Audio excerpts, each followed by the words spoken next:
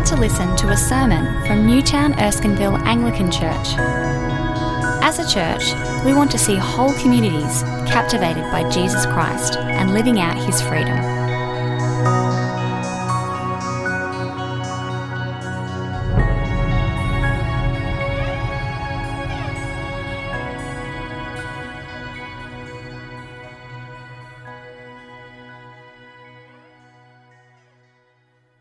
The Lord says to my Lord, "Sit at my right hand until I make your enemies a footstool for your feet." The Lord will extend your mighty scepter from Zion, saying, "Rule in the midst of your enemies. Your troops will be willing on your day of battle. Arrayed in holy splendor, your young men will come to you like dew from the morning's womb." The Lord has sworn and will not change his mind. You are a priest forever in the order of Melchizedek. The Lord is at your right hand. He will crush kings on the day of his wrath. He will judge the nations, heaping up the dead and crushing the rulers of the whole earth. He will drink from a brook along the way, and so he will lift his head high.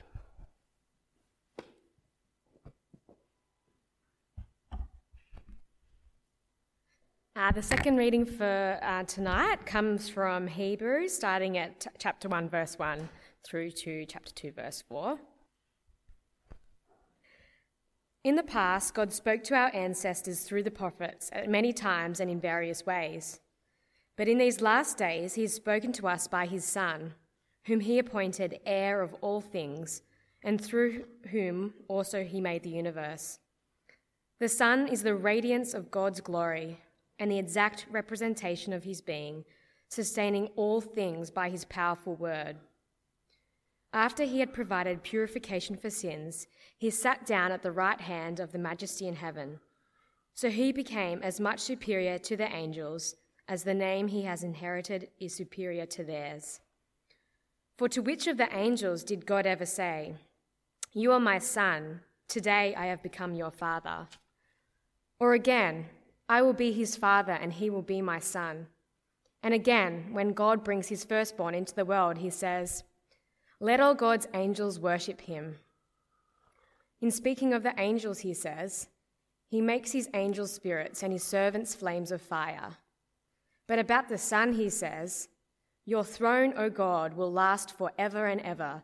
A scepter of justice will be the scepter of your kingdom. You have loved righteousness and hated wickedness. Therefore God, your God, has set you above your companions by anointing you with all the oil of joy." He also says, "In the beginning, Lord, you laid the foundations of the earth, and the heavens are the work of your hands. They will perish, but you remain. They will all wear out like a garment. You will roll them up like a robe. Like a garment they will be changed, but you remain the same, and your years will never end." To which of the angels did God ever say, "Sit at my right hand until I make your enemies a footstool for your feet"? Are not all the angels ministering spirits sent to serve those who will inherit salvation? We must pay the most careful attention, therefore, to what we have heard, so that we do not drift away.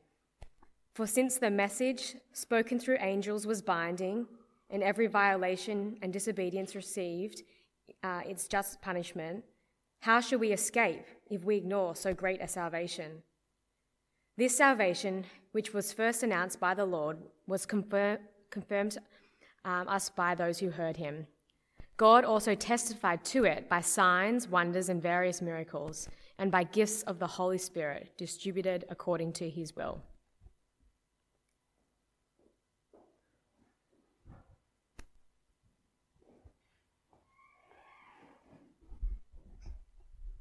Hello again. Be good to keep that open. My Bible just closed, which isn't very helpful. We are starting a new series this evening. We've finished 1 and 2 Samuel, and we're heading into the book of Hebrews, which is quite a unique book in the New Testament because we don't really know who wrote it, and we don't really know who it was written to. Most other books in the New Testament, we know we have all that detail in the first line or the first paragraph of the book. We're not so with this book.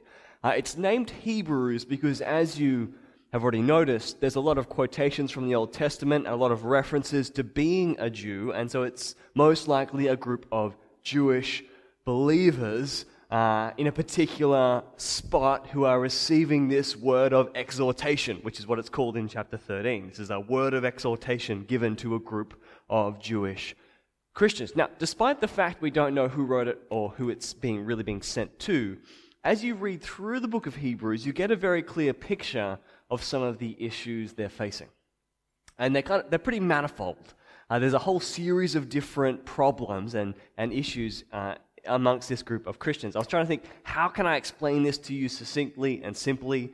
I thought, let's use modern media. Here is a text message from the people of Hebrews.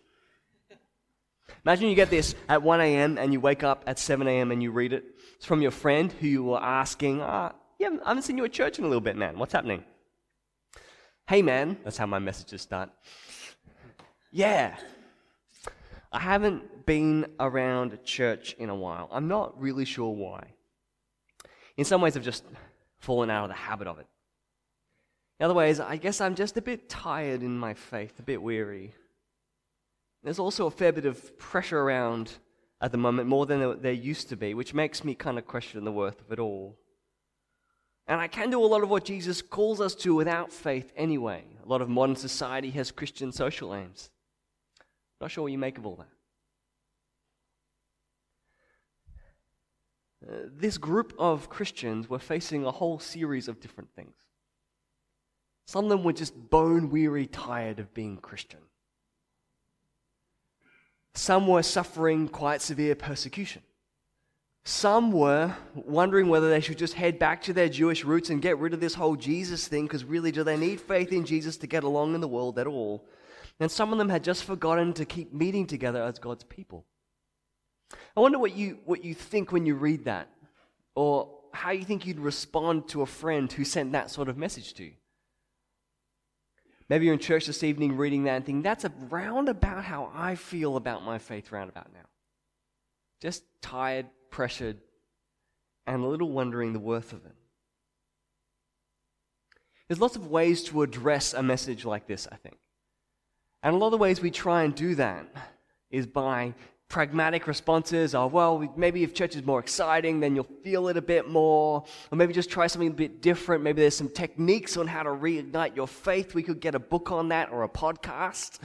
Or maybe we can just find a new way of doing things. Or maybe you can just leave it all behind. But the book of Hebrews starts in a very different place in answer to a group of people experiencing this. It starts and continues by throwing at us a daring, massive, beautiful, just spectacular vision of who Jesus is. Because the problem that the writer really thinks is at the heart of the issue for this group of Christians is this. They're lamb-hugging visions of who Jesus actually is. There is no verse in Scripture that says that Jesus actually hugged a lamb, by the way, or that he was white. So there's lots of problems with this photograph, I was going to say, painting. But basically the problem behind a lot of the problems being experienced is that their vision of who Jesus is just so paper thin and so insignificant and so paling in comparison to the life that they're living and the pressures that they're under.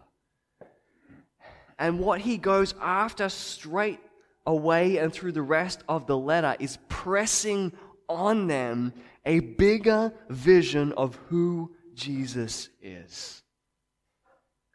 Because that is the answer to bone weariness, to heaps of pressure, and to bad habits. So let's take that journey through Hebrews 1 this evening. See how he throws at us at the beginning, that big vision of Jesus. I just have 4 things for you this evening. 3 are about Jesus and 1 is about you. The first thing about Jesus we get here, as he's called the Son in this passage, is that in Jesus is the final word of God.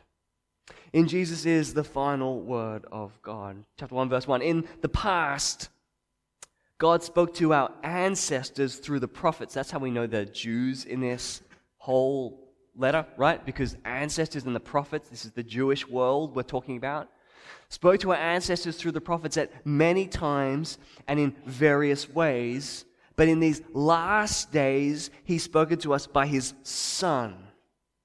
Right, see the contrast, going back to the Jewish frame of understanding things. You've got Moses and Elijah and Jeremiah and Ezekiel and Job and Zechariah and Abraham and Isaac, and this whole web of different stories of God speaking through different people in different times, different places, some of them really strange, across thousands of years, the rich, beautiful tapestry of the way God spoke through the Old Covenant, on the one hand.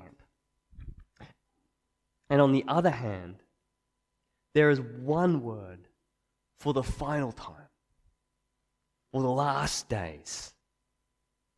It's not a rich tapestry of different things, but it is one thing.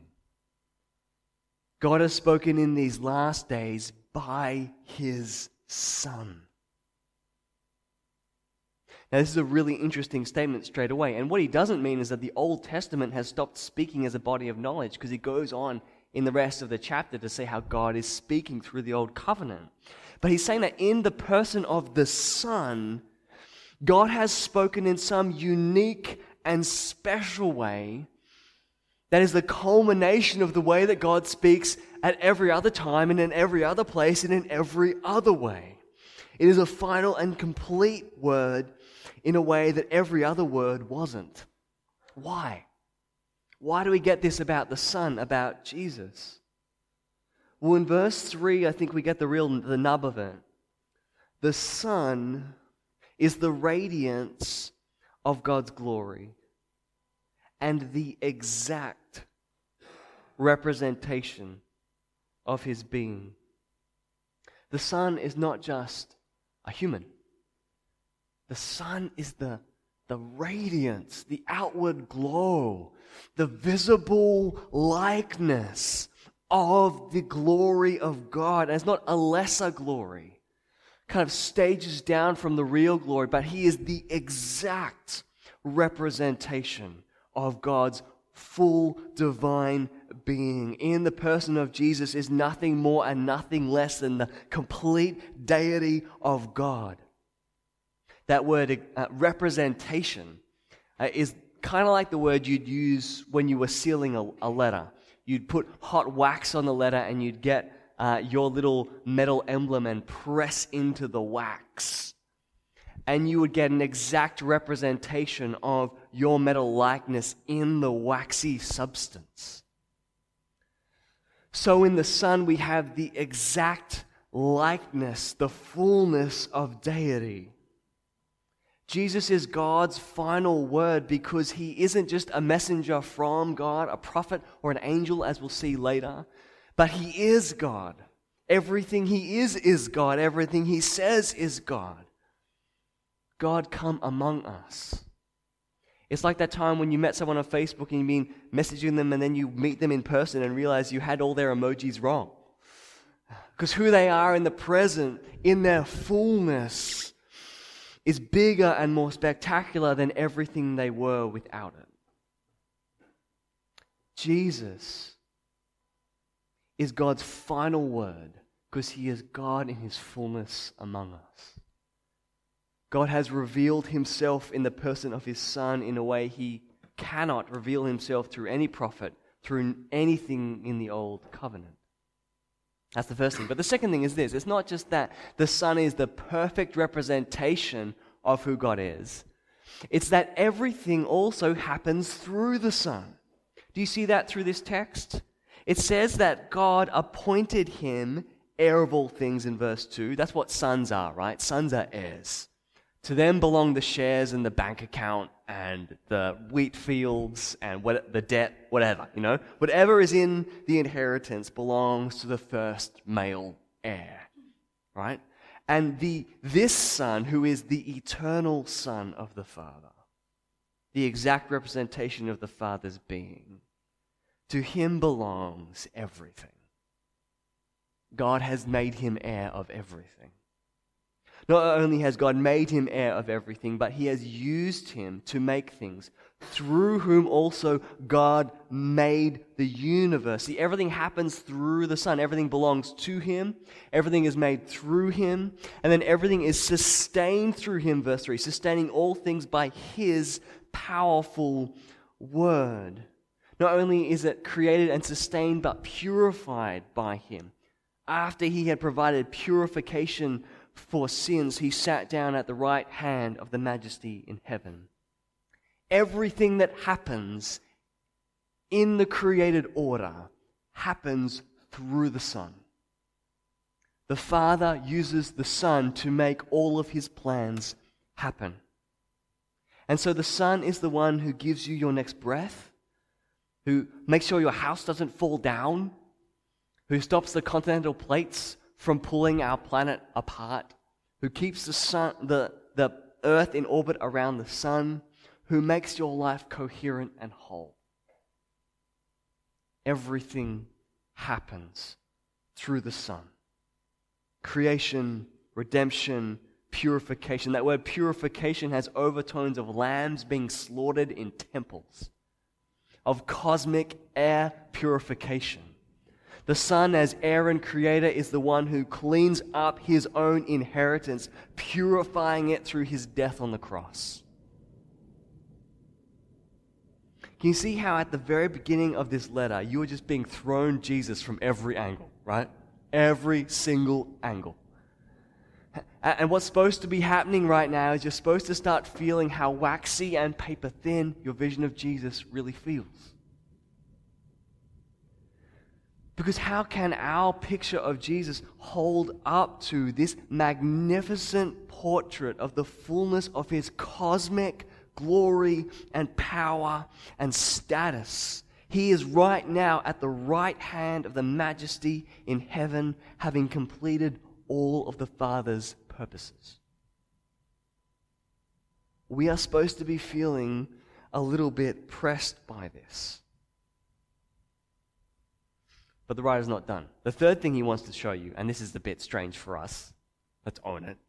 He really, really wants his hearers to know that all of this makes Jesus very, very superior to angels. Now, I don't know what you think about angels. The writer doesn't deny that angels exist or that they have a place in God's purposes, but for some reason, these Jewish Christians are very into angels. And there's a reason for that. There's a verse in Deuteronomy that points to, obliquely, the idea that angels are the ones who gave the stone tablets of the Ten Commandments to Moses. Right? They're the ones who actually brought the Old Covenant to God's people. And they show up at important times in God's history, and they come between people and God. So they are these powerful messengers in the story of God who, when people see them, feel the full weight of divine glory often in their presence and start to wet their pants often. That's kind of what appears to happen. But what the writer wants his readers to understand is that despite the apparent glory of angels, they are nothing compared to the Son. And then he goes to these good Old Testament Christians and throws Scripture at them from every angle to show them how in the Old Testament it was always about a Son who'd have an eternal kingdom who would also be eternal himself, and that angels are just his servants. So he quotes straight away Psalm 2, the great psalm about the Messiah that says, "You are my son, today I've become your father." Then over to 2 Samuel 7, that other great text where David is promised a son who will reign forever. And what distinguishes him is what? I will be his father and he will be my son. See how there's the beginnings of the eternalness of Jesus, of his status before a father, even in the Old Testament, promised in shadows. Of course, to angels in the Psalms, they're told to worship the Messiah. They're described as servants of the Most High God. But of the Son, in verse 8 and 9, it's spoken that he will have an everlasting kingdom, that he'll be set above his companions. And then in verse 10, unlike the creation that will wear out like a garment, he will remain for years and years and years. A son before a father with an eternal kingdom and an eternal essence, all back there in the scriptures promising the Messiah. And to wrap it up, to which of the angels did God ever say, "Sit at my right hand until I make your enemies a footstool for your feet"? Are not all angels ministering spirits sent to serve those who will inherit salvation? Angels are servants of God's purpose, but the Son is the exact radiance of his glory. And he is the one through whom all of God's purposes are fulfilled, and he is the heir of all creation, vastly superior to angels. Now, you might be thinking that's very helpful, but I don't really care about angels. But of course, if you walked into a bookstore and you counted the number of titles that are about angels in the spirituality section and the number of books that are about Jesus, you'd learn something different. Angels are a very big thing, particularly in New Age theology and spirituality. Someone I love really dearly is very deep in the New Age, and whenever I lend them a piece of luggage, that always comes back with an angel card in it. You know, that's kind of a big thing. Now, here's someone who is very into angels, Doreen Virtue. She's actually known, or was known, as the Queen of the Angels. If you ever come across what might be called an angel card deck, these kind of things, quite often she's written them. And her story is quite simple. She grew up with a sense that there was a high God far away, and she didn't really know how to access him. But heard about angels, how they became between us and God, and thought, well, they're really significant and powerful. And she started talking to them, communing with them, and started leading others to do the same thing. And so her whole life got swept up into these angels and their power and their presence and the guidance they give us. A couple of years ago, Doreen became a Christian. And it's really interesting to hear the journey that she went on between being Queen of the Angels and becoming a follower of Jesus. She talks in a book she wrote that you can get for free online in a PDF if you feel like it later. I think The Joy of Jesus is what it's called. She said, "Before, I began to think of Jesus in her early days as an ascended master. A New Age term which means a great teacher, healer, or mystic who once walked the earth and is now helping humanity from heaven." That's a very common New Age belief. Jesus is one spiritual being among many. But then when she's sitting in an Anglican church like this one day, she has this vision of Jesus. And she says, in my experience, in my vision of Jesus, that she had this encounter with him, it became clear that Jesus was more than an angel. He was the Son of God, part of the Holy Trinity. Remember that prior to this experience, I'd revered Jesus as an ascended master. Yet in that moment of seeing him, I knew that Jesus is Lord. And I had the realization that I could no longer be in the New Age world. I've been trying to walk in both worlds, and seeing Jesus instantly changed this. It's a really fascinating moment of someone who spent their whole life around angels, and then realizing that they'd got Jesus so many pegs too low. She had him pegged as ascended master, one among equals. When she converted, she realized that he was not one among equals, but was the eternal Son, and that everything else was subordinate to him. This has led to a massive change in her life, and she's now quite hated in New Age circles for the things she's now said about lots of New Age spirituality and theology. Very interesting story. Go read more about her. She's a really interesting person. But I haven't been able to shake in my head this week that phrase, ascended master. Because I just have an inkling of a feeling that when we read Hebrews chapter 1 and when we hear the big, beautiful vision of who Jesus is, and then we look at the Jesus in our lives and in our hearts, that quite often our Jesus is an ascended master rather than the eternal Son. That really he becomes a useful spiritual person amongst other spiritual lights and people and objectives in our lives. And really he ends up a few pegs lower than what he really should be. And despite the fact that it may not be angels we're in danger of worshipping instead, that we are always in danger of keeping our Jesus pegs lower than he really is. And I think this is where we get to the nub of where this writer really wants us at this part of his writing. Because on the back of this big vision of Jesus and proving his superiority to angels, he has a very stern warning. And this is the thing for you. Because according to the writer, in the end of the day, if Jesus is who he says he is, then you are either listening to him or you're drifting away. Chapter 2, verse 1 says this. There's a therefore there. Therefore, we must pay the most careful attention to what we have heard, so that we do not drift away. If Jesus is the cosmic eternal Son, the radiance and glory of the Father, the one through whom all things happen, then we have to go back and pay more careful attention to all we know about him in the gospel and throughout the Old Covenant. Every detail, every piece of information, carefully detailed, focused and understood. Because if we're not listening according to the writer, then we're drifting. The word is literally for something that goes slowly down the river, like a leaf or a branch or a part of a tree, slowly drifting away. Because the reality is, for faith for most of us does not combust suddenly and spectacularly, but slowly, silently.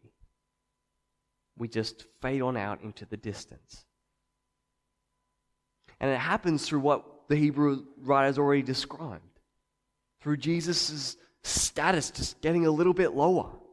It's like we walk into life with a vision of who Jesus is from our conversion, from our teenage years, from some great books we read, from a great pastor we once knew, and we walk out into life with a great vision of Jesus, and slowly life gets more complicated, the world gets more complicated, and our vision of Jesus just doesn't seem to fit up against life, and he gets smaller and smaller. He becomes a useful guide, but not the eternal Son, and slowly we drift off into the distance.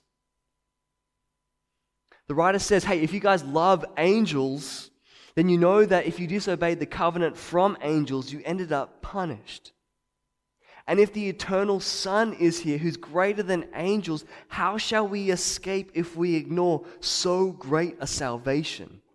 A salvation announced by God at Jesus' baptism, testified by signs and wonders and miracles and gifts, the pouring out of the Holy Spirit.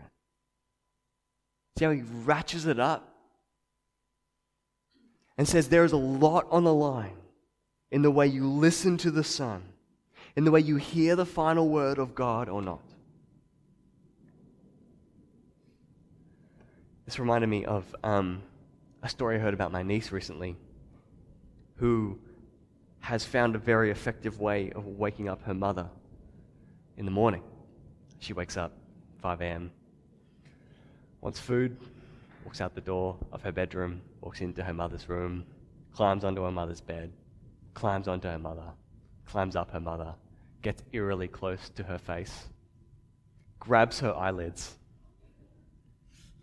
pulls them, and yells, "Eyes open, Mummy! Eyes open!" Again and again and again until she gets food. Very effective, in case you were wanting to do that to someone tomorrow morning. You can grab someone by the eyelids. Very effective. But that's what's happening at this moment. There's a lot to come about Jesus in the book of Hebrews. And he starts by making Jesus really big, really superior, and says if your eyes aren't open to what's about to be said, to the fullness of who Jesus is, if you're not leaning on in and listening, then you will drift away. He's trying to ready us to drink the fullness of who Jesus is to check our paperweight Jesus at the door of this letter, that we might walk through and see him with our eyes open, hearing more clearly the fullness of his glory. Because that in the end is the trick.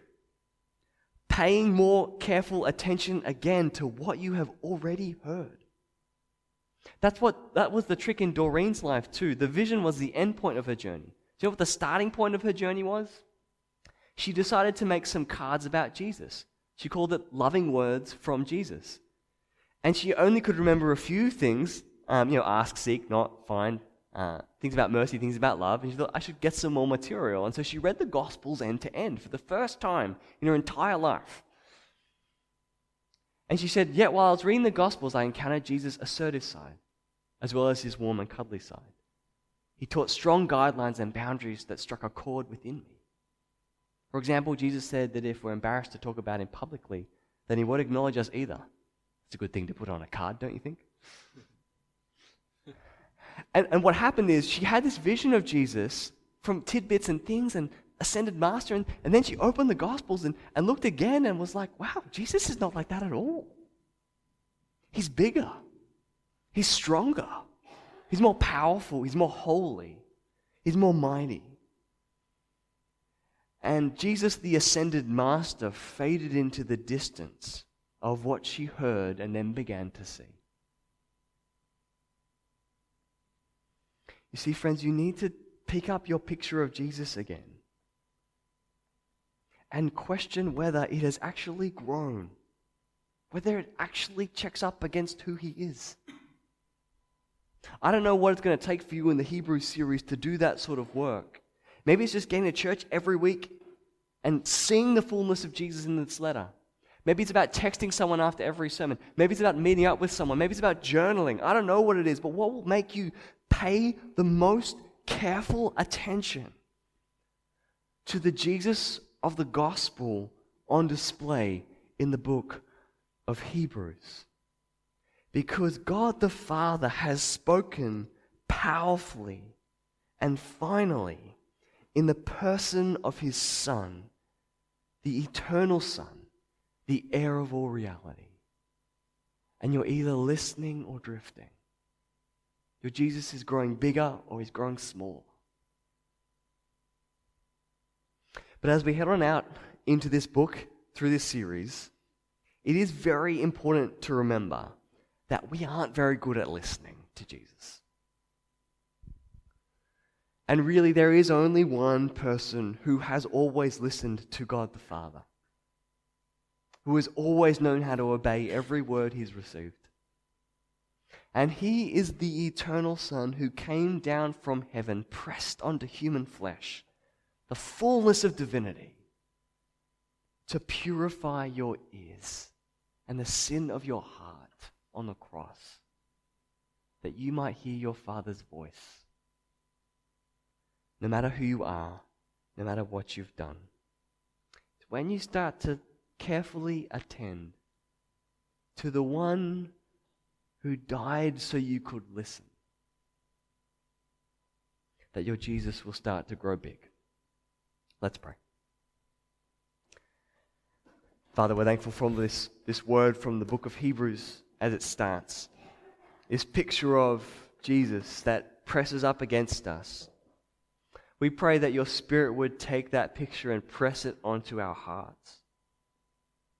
That you would take the caricatures, the half visions, the half thoughts, the paper-thin, waxy version of the beautiful Lord Jesus we have.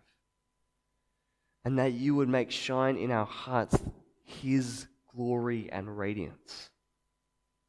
That our hearts would know the purification of our own sin.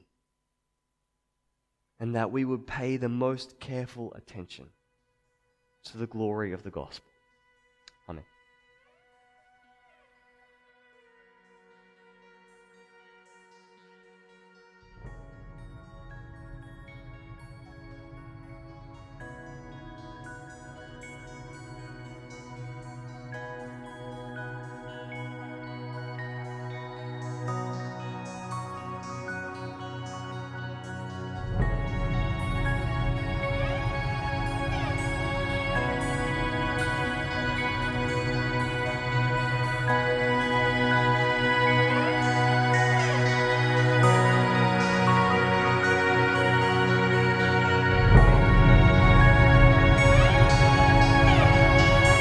Thanks for listening to the Newtown Erskineville Anglican Church podcast. For more audio content and information about our church, please visit neac.com.au.